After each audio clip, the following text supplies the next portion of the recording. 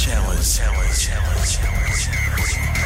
Footy News. Yeah, Peter V'landys has dropped a major hint that the Bears will return to the NRL. Del, your thoughts on this? It may not be exactly as Bear fans want at North Sydney Oval, but just having that Bears logo back in the NRL. Oh, yeah, it's such an iconic logo, the Bears. And, we had Greg Florimo in here recently, and he's just so passionate. But the Bears fans, they love it, and I reckon this is a good move. So I reckon you'll probably see them either, I don't know whether they relocate, but they could be out of Perth and play some games here in North Sydney. At that oval, can I say, as a player, mate, that was a great ground to play in. Even that middle bit with the centre wicket and everything? Yep, you knew it was going to be a bit Fans tough there. close, but though. it's just, the way it's built there is beautiful. V'landys always says that's the first thing people ask him. Yep. Yeah. When the Bears come back. What about the Sydney Roosters? The players will travel business class to Las Vegas, but arrive in first-class conditions after choosing to fly on Boeing 787-9 Dreamliner, which is just the big beast in the air. An aeroplane which offers revolutionary lower cabin altitude, less turbulence, new filtration, better humidity and less fatigue. The other teams that are travelling are all going in a slightly different way. Yeah. It's about 9 hours different. The Roosters will have less time in the air. Do you think that makes any difference to, game day?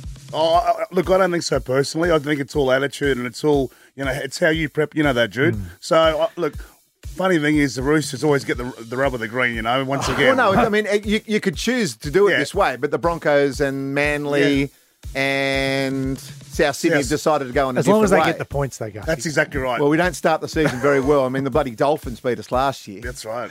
Del, new Dragons coach Shane Flanagan was very impressed with Manly's performance in their pre-season trial match. Yeah, look, I don't read too much into to trial matches. He was in Manly staff last year. He's not going to bag him, is he? No, he said they could win the comp, though. Yeah, look. He said they could win the comp. Yeah, I don't Do you think Manly can win the comp?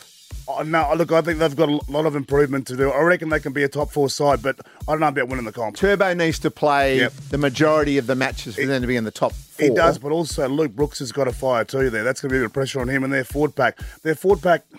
They worry me a little bit. Like, I know they've got some good forwards, but you need someone really to stand up there in that forward pack. What about Brooks? Has he got more pressure on him at Manly with all the guns around him or what he had at the Tigers? No, he's got less pressure.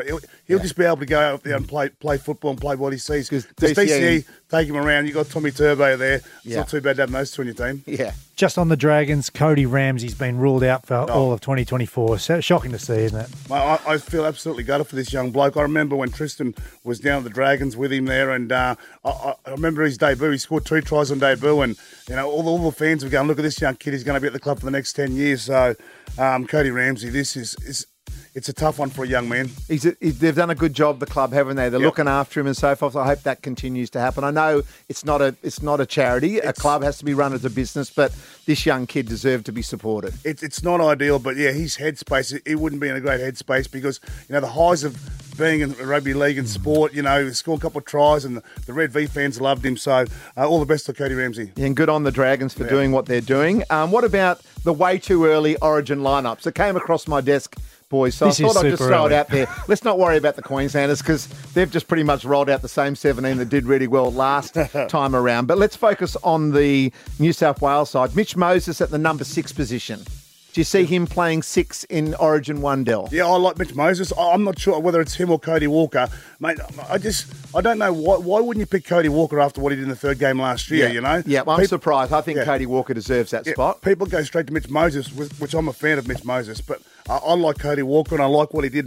I thought we were going to be clean sweep, but, he was on fire, Cody Walker, in that 3rd Origin, even though the pressure was off because we already won the series. All right, mate. Nico Hines at 14 and Damien Cook at hooker. What do you see, mate? Yeah, I think an ideal number 14 for me, if he comes out back to it, Jack Whiten. Jack Whiten is a perfect number 14. He's a perfect Origin player. And if Madge gets his man, I reckon he'll be back in that 14 jersey. Okay, what about 9, though? Cook or Appy? Okay, I'd go Damien Cook. Appy's a good player, and you could use both of those guys if Whiten doesn't play. But I just like the way that he plays, Cook. Yeah.